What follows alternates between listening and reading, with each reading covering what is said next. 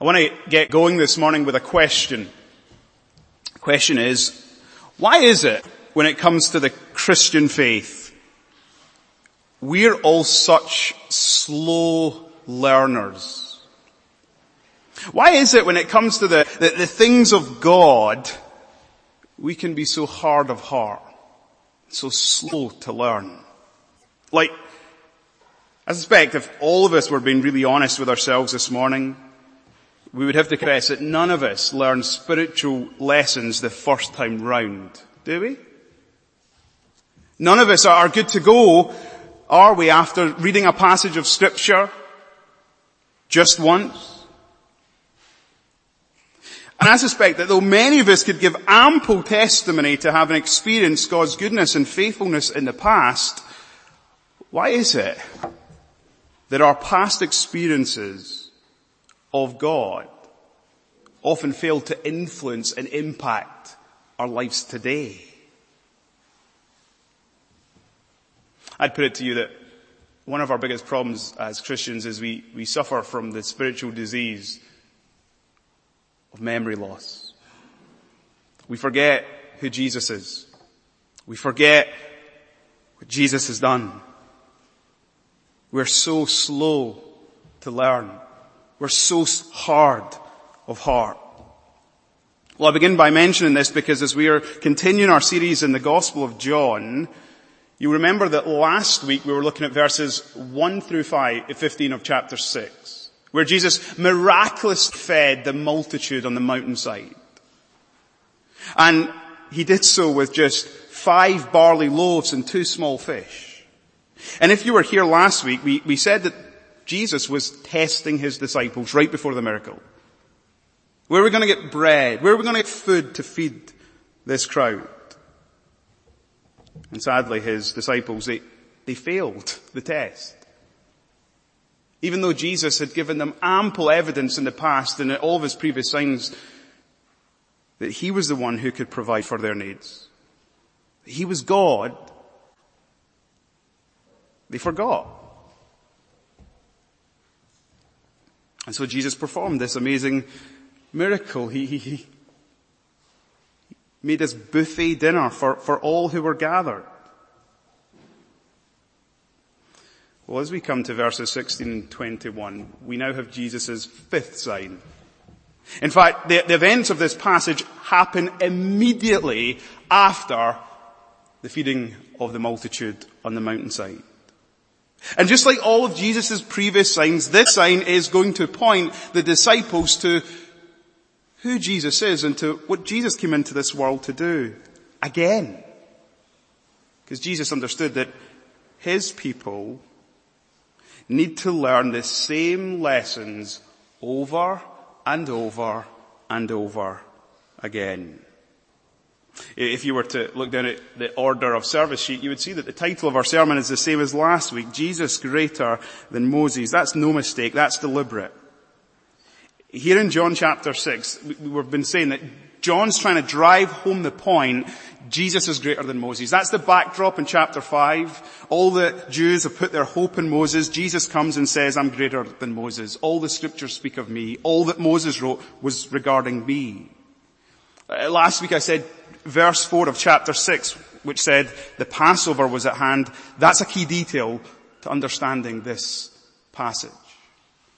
In many ways it unlocked for us the feeding of the multitude because it reminded us that it, in so many ways, had a striking similarity with God feeding his people in the wilderness with manna from heaven.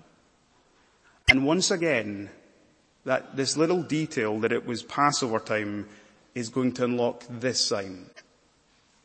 Because this sign of Jesus walking on water has striking parallels with Moses leading Israel through the Red Sea. So as we come to this passage, let me invite you to have the Exodus events in the back of your mind. 3 points. We're going to look at the setting of this sign, verses 16 through 19a. We're going to look at the sign itself, verses 19b to 21. And then finally we'll spend some time thinking about the significance of this sign. Look at verse 16. John begins setting the scene. When evening came, his disciples went down to the sea, got into a boat, and started across the sea to Capernaum. It was now dark, and Jesus had not yet come to them. John begins by setting the scene by telling us it's evening.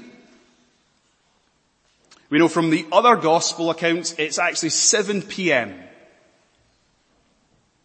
And if you want to picture the scene in your mind's eye, picture the disciples meandering down the mountainside, heading towards the Sea of Galilee. This is their old stomping ground. Some of them were fishermen. They knew this sea at the back of their hand. Now if you're picturing this scene in your imagination, as you picture the 12 disciples coming down this mountainside, presumably they're still carrying in their arms baskets, overflowing with bread and fish from the miraculous buffet dinner that Jesus had just provided for them. And if you and I had been there and we'd met the disciples, we might have said to them, guys, how are you doing?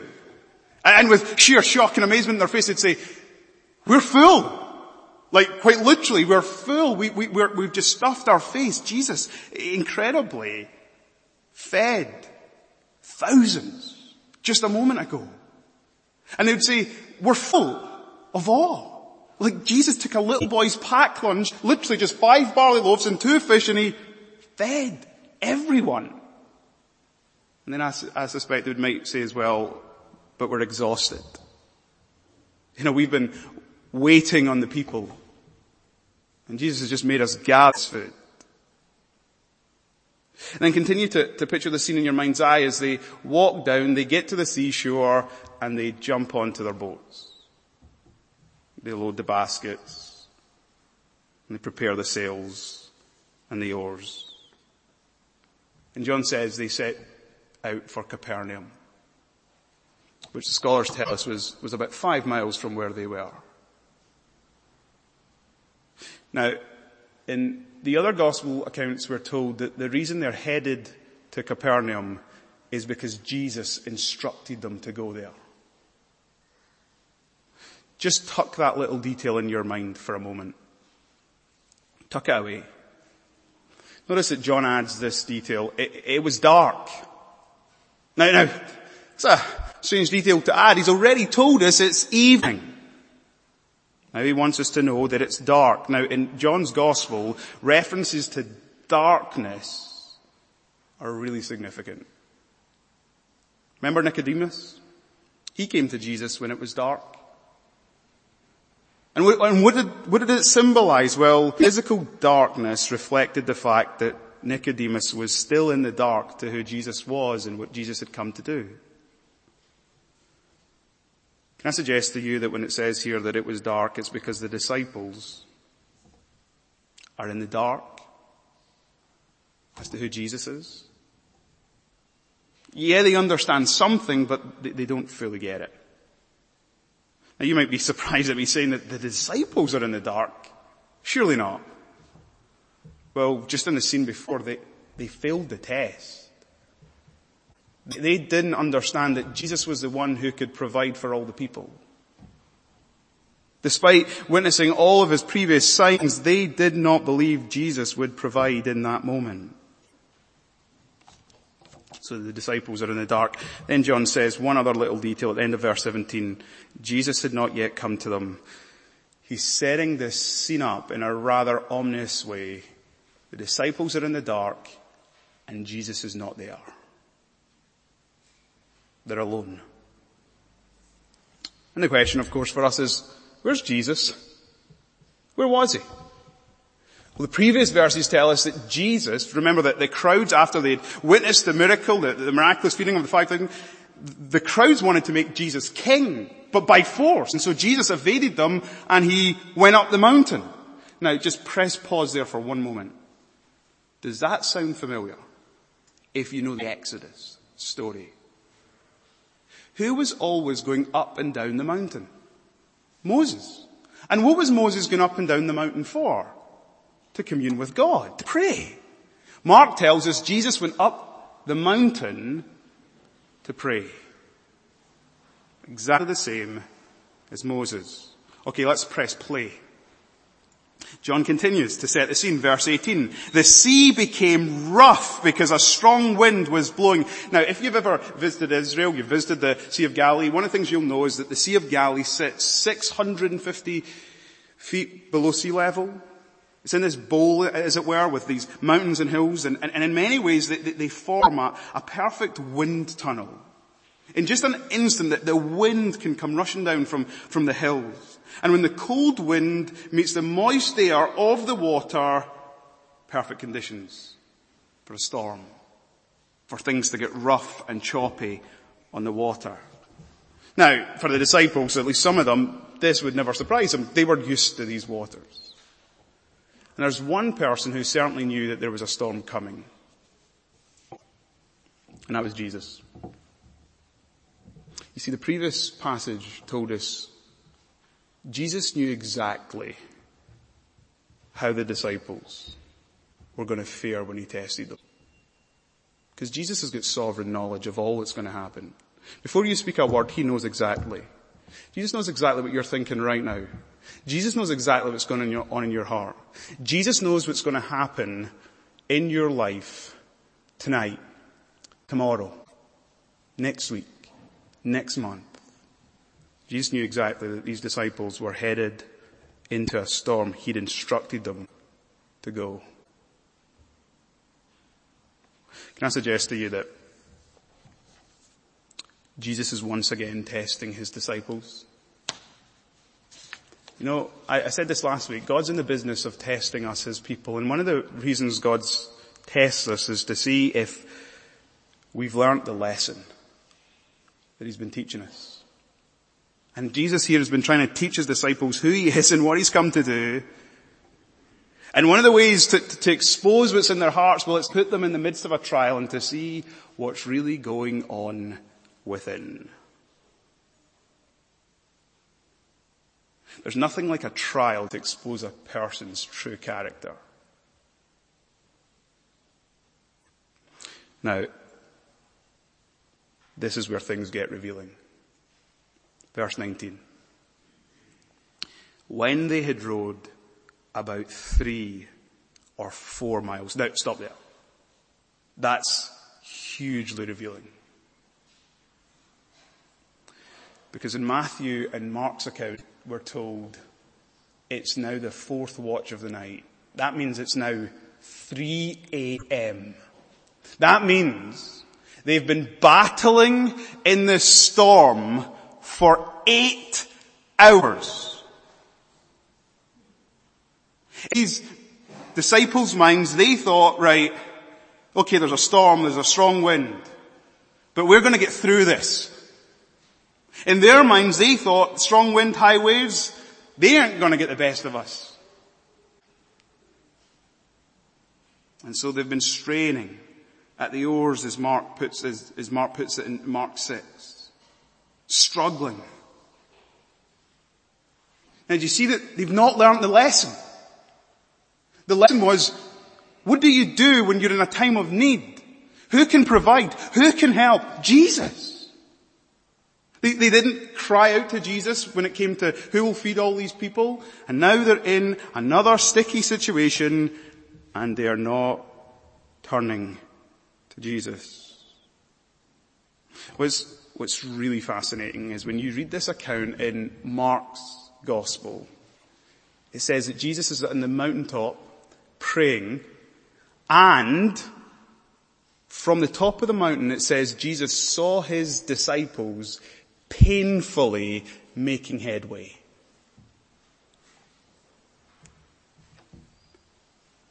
Jesus saw his disciples struggling in the middle of the storm. It's the dead of night, it's dark, but by the way, it's Passover time, it'd be full moon, so there would be some light from the moon, but still Jesus can see his disciples caught in the eye of the storm, rowing frantically, struggling, exhausted from a hard day's work, now exhausted from 8 hours of pulling the rowers.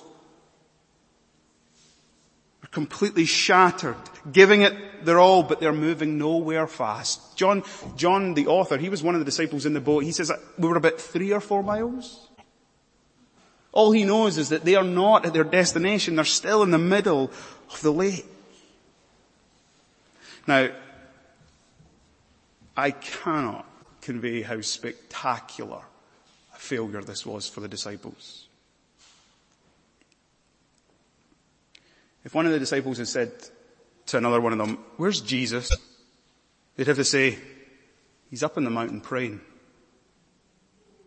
And they all should have in that moment said, "Well, that's what we should do." But they didn't. And even still, if the disciples had taken just one moment to look around the boat, there's 12 baskets full of food, standing as testimonies to the fact that Jesus is faithful to meet his people in their moments of need. Jesus has a proven track record. So there's the scene set. The disciples fail the test. It's dark. They still don't get who Jesus is and what Jesus has come to do. And so they've not even bothered to cry out to him. We'll now look at the sign. Verse 19b. They saw Jesus walking on the sea and coming near the boat, and they were frightened. Now, don't you just love Jesus' timing here? It's the fourth watch of the night. It's 3 a.m. These disciples are probably giving up all hope. They're at their wits' end. They're in the middle of the lake. They're getting nowhere fast. Physically exhausted, emotionally drained, spiritually indifferent. And then they definitely weren't prepared for what happened next. As they're struggling against the storm, they look out in the sea and they see a figure. They see someone who their minds refuse to believe. It's Jesus. And he's walking on the water towards them against the wind as if there is no wind. He's walking on top of the waves as if they're dry ground. Interestingly, see the word in the original for walking here? It literally means walking effortlessly. So the picture is disciples straining at the oars, struggling, weary, exhausted. Jesus walking effortlessly towards them. And these disciples knew the Old Testament. They sang the same song we just sang a few moments ago, Psalm 107, which says in it that God can walk on the waters. They would know from Sunday school, Sabbath school at the synagogue, Saturday school rather, Sabbath school, they would know Job chapter 9 verse 8. That says, God stretched out the heavens and he trampled the waves of the sea. In fact, one of the most fascinating things is if you get a copy, a Greek translation of the Old Testament, and you read that verse, Job 9 verse 8, and you read John 6 verse 19, the exact same words. Now don't miss the point. What's the point? Here comes their God. As Jesus walks on the water, he shows himself to be the God that they sang about at the synagogue and in their homes. How do you respond when you see God? We'll look at how the disciples respond. They're full of fear. They're frightened. And again, it's fascinating. They're not frightened at the storm. They're frightened at the sight of Jesus. If there's anything to commend about the disciples in this scene, it's this moment. This is the right response. Awe, reverence, and fear is the most appropriate response to God, to the Son of God. Now I suspect that they were also fearful because, well, they've been spiritually indifferent. They weren't expecting this to happen. They weren't expecting to see Jesus. They weren't expecting him to show up. Man, they hadn't even cried out to him. Mark in his gospel says at this very point in the narrative, the reason they didn't is because they'd hardened their hearts. So that begs the question, so why did Jesus choose to walk out to them on the water? Here's the answer. Because he loves them. Because he cares for his people. Because he has compassion on his people. Because he's never indifferent to his people. You know, press pause. X the story. What did Pharaoh need to soften his heart to let God's people go? Sign after sign after sign. What did the disciples need to learn who Jesus was? Sign after sign after sign. And here they get a spectacular sign. Here they get a visual demonstration of the fact that Jesus is God. He walks on water. The winds and the waves, they obey him. They're under his control. Now, the allusions to the Exodus events here are just so striking, are just so unmissable. So, Jesus comes to them, and here are his words to them. It is I, fear not. Moses, when God's people are standing with the Red Sea in front of them, the Egyptian army behind them, says this to the people, fear not, stand firm, see the salvation of the Lord, which he will work for you today. Such a striking resemblance. But notice the difference. Moses says, fear not, because the Lord will bring salvation. Jesus says, it is I. Fear not. Why? Because he's the one who brings salvation. He's the one who brings deliverance for his people. If you've got ears to hear and eyes to see, Jesus is greater than Moses. Now, again, if we were to have a Greek translation of the Old Testament and we were to read the passage we read from earlier in the service, Exodus chapter 3, you know when God speaks to Moses through the burning bush, and Moses says to God, who will I tell the people sent me? And the voice comes back from the burning bush. God says, I am who I am. Tell them I am has sent you. The exact same words, ego, eimi, are the words that Jesus says here. It is I. So as Jesus comes and he reassures his disciples, he also makes this further full disclosure that he is God.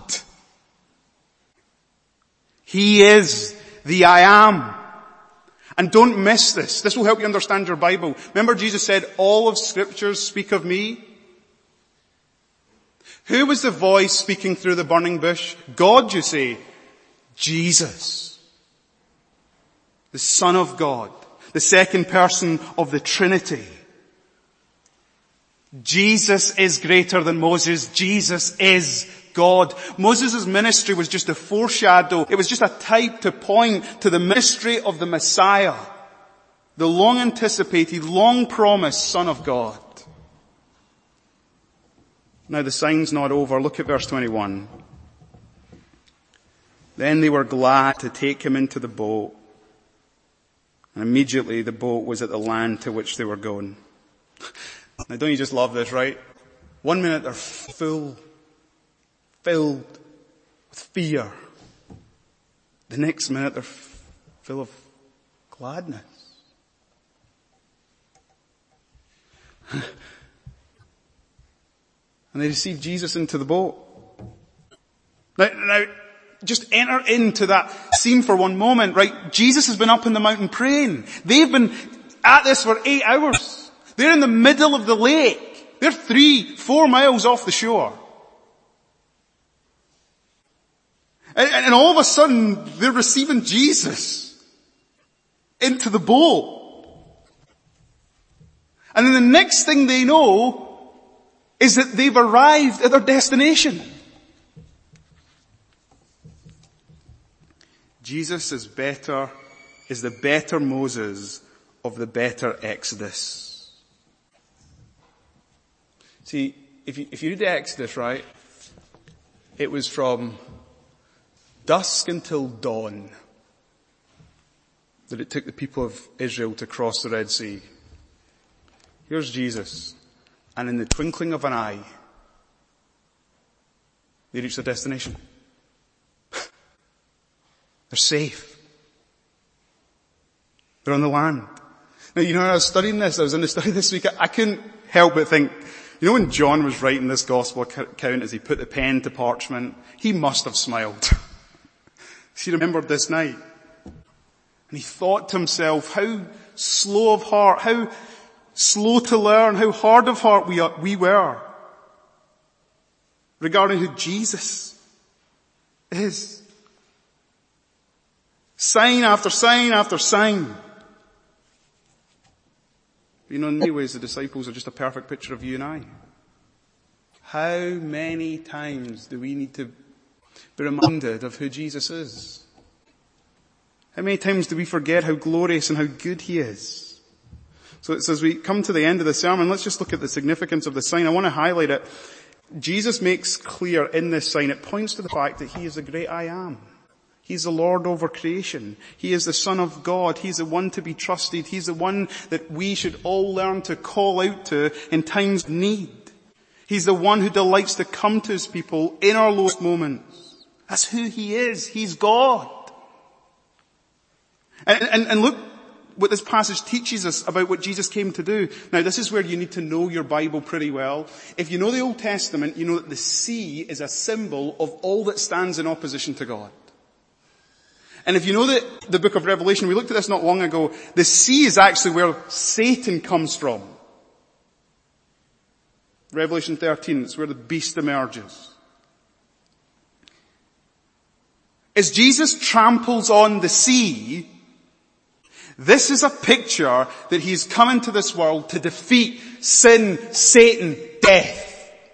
If last week's miracle, the feeding of the multitude on the mountainside was a sign to show this is how well Jesus saves, this is a sign that shows us in high definition, Jesus will save. He triumphs over his enemy. He tramples on the sea. And if you're here this morning and you're not yet a Christian, the only appropriate response to Jesus, if you've got eyes to see and ears to hear, is to believe in him. It's to fear him for who he is. The burning bush? He said to Moses, take off your sandals, for the feet you stand is holy. For the ground in which you stand is holy ground. Don't domesticate Jesus. He's not to be trifled at. He's not to be ignored.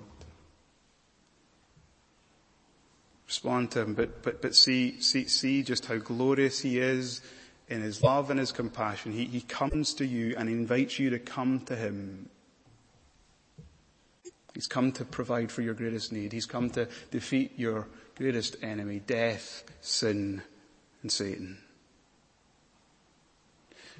But as I finish applying this sign and its significance to our lives, I think this has got so much to teach us as believers. This passage, there's just so much pastoral application that can be gleaned from it. Remember the little detail I told you to tuck away in your mind? Jesus instructed them to go to the other side. Literally meaning Jesus sends his people into the storms of life.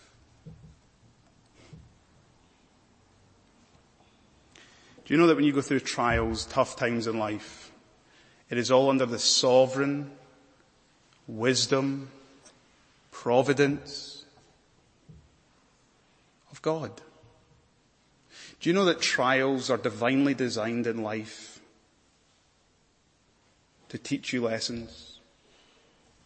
To fill up in you what is lacking, to make you mature.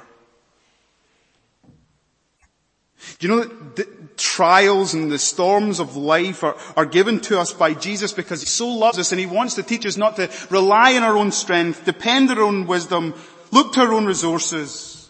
He wants us to learn to trust in him, rely on him, depend on him. Second thing this passage shows us is that Jesus sees us in our struggles. So not only does Jesus send us into the storms of life, as it were, or allow us to go through them, he also sees us. He's never indifferent. His eyes are always upon you. His ears are always open to your cries. He sees you when your life is caught in the eye of the storm. And listen, do you know what he's doing for you? He's praying. Hebrews 7. He ever lives to pray for his people. He's praying for you. He's praying that God would use this trial to make you more like him, that he would use this trial for your good. He's got nothing but love and compassion. His purposes are always good. His ways are not our ways. His thoughts are not our thoughts. Far higher, far greater. But he sees us in our struggles. And don't miss this, he comes to us in our need. He came to the disciples. He walked on the water. He came to them. He entered the boat with them. The thing that they lacked was his presence, but he came and he was with them. You know, the presence of Jesus is everything when you're in the eye of a storm. You know, the challenge for us is that we need to learn to pray to him as he prays for us. We need to learn to know that he is with us at all times. But then notice this. He speaks to us. And he tells us, do not fear. The most repeated command in the Bible, 365 times, do not fear. Do not be afraid. And you know, when you and I are fearful in life, and all of us have to be honest, we're all gripped by fear. We fear the past, we fear the present, we fear the future. We fear the unknown, we fear our people's opinions of us, we fear so many things in life. We live in the grip of fear. But you know what often is our biggest problem? We fear the wrong thing. You want to put all your life into perspective? Learn to fear the one who is God, who's in control of all. Fear is like a rocking chair. It will give you something to do, but it won't get you anywhere. And when it comes to fear, you know, you hear that command, do not fear, and you think, well, I just can't snap out my fears because you're saying that command. Every time when we're commanded in Scripture not to fear, it's rooted in who God is. And so when you're feeling fearful, you know what you need to learn to do is remind yourself who he is. You need to fill your mind with thoughts of who God is. You need to remind yourself that he is good and he has proven himself and he's shown himself to be faithful to you in the past, and you need not worry. He will be good and he will be faithful to you all the days of your life. And the final thing, this is how glorious Jesus is. He always takes his people to the intended destination. And do you know where your destiny is? Do you know where you're headed? Well, if you're a believer, you're headed to the new creation, to be with him. And in this life, in this journey of faith, Jesus' constant destination for us is to make us more like him. And Jesus, through all the trials, through all the storms, is using it to make us more like him. And on that last day, in the twinkling of an eye, we'll be there. We'll see him. We'll be made just like him. You know, there's another disciple in this boat. He wrote a letter years after this event. And this is what he wrote. Cast all your anxieties, all your fears, all your cares on the Lord Jesus Christ, for he cares for you. And so, church, open your eyes. Open your ears. See and believe. It is I. Do not be afraid. Let's pray.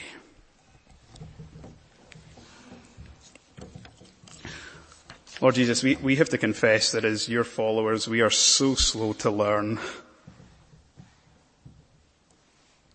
We're so quick to forget who you are, how good you are, how glorious you are, how faithful you are. Your words that you've spoken to us, that are written in the pages of Scripture. So quick to forget your promises. So ignorant of your purposes. So Lord Jesus, we pray that this morning, that as we go from here, as we go into this week, we would go with a sure and steady step that you are with us. That you see us, you're praying for us. You're inviting us to pray up to you, to depend on you, because you'll provide for our every need. And even when it doesn't feel like we understand all that's going on, we thank you that you know what's going on. You see what's going on. You are working out your purposes for your glory and for our good. And so, Lord Jesus, we pray that we would be filled with hearts that both fear you and hearts that are glad. Because we know you love us. And we want to love you for all that you are and for all that you've done. Hear this, our prayer, in your precious and in your wonderful name. Amen.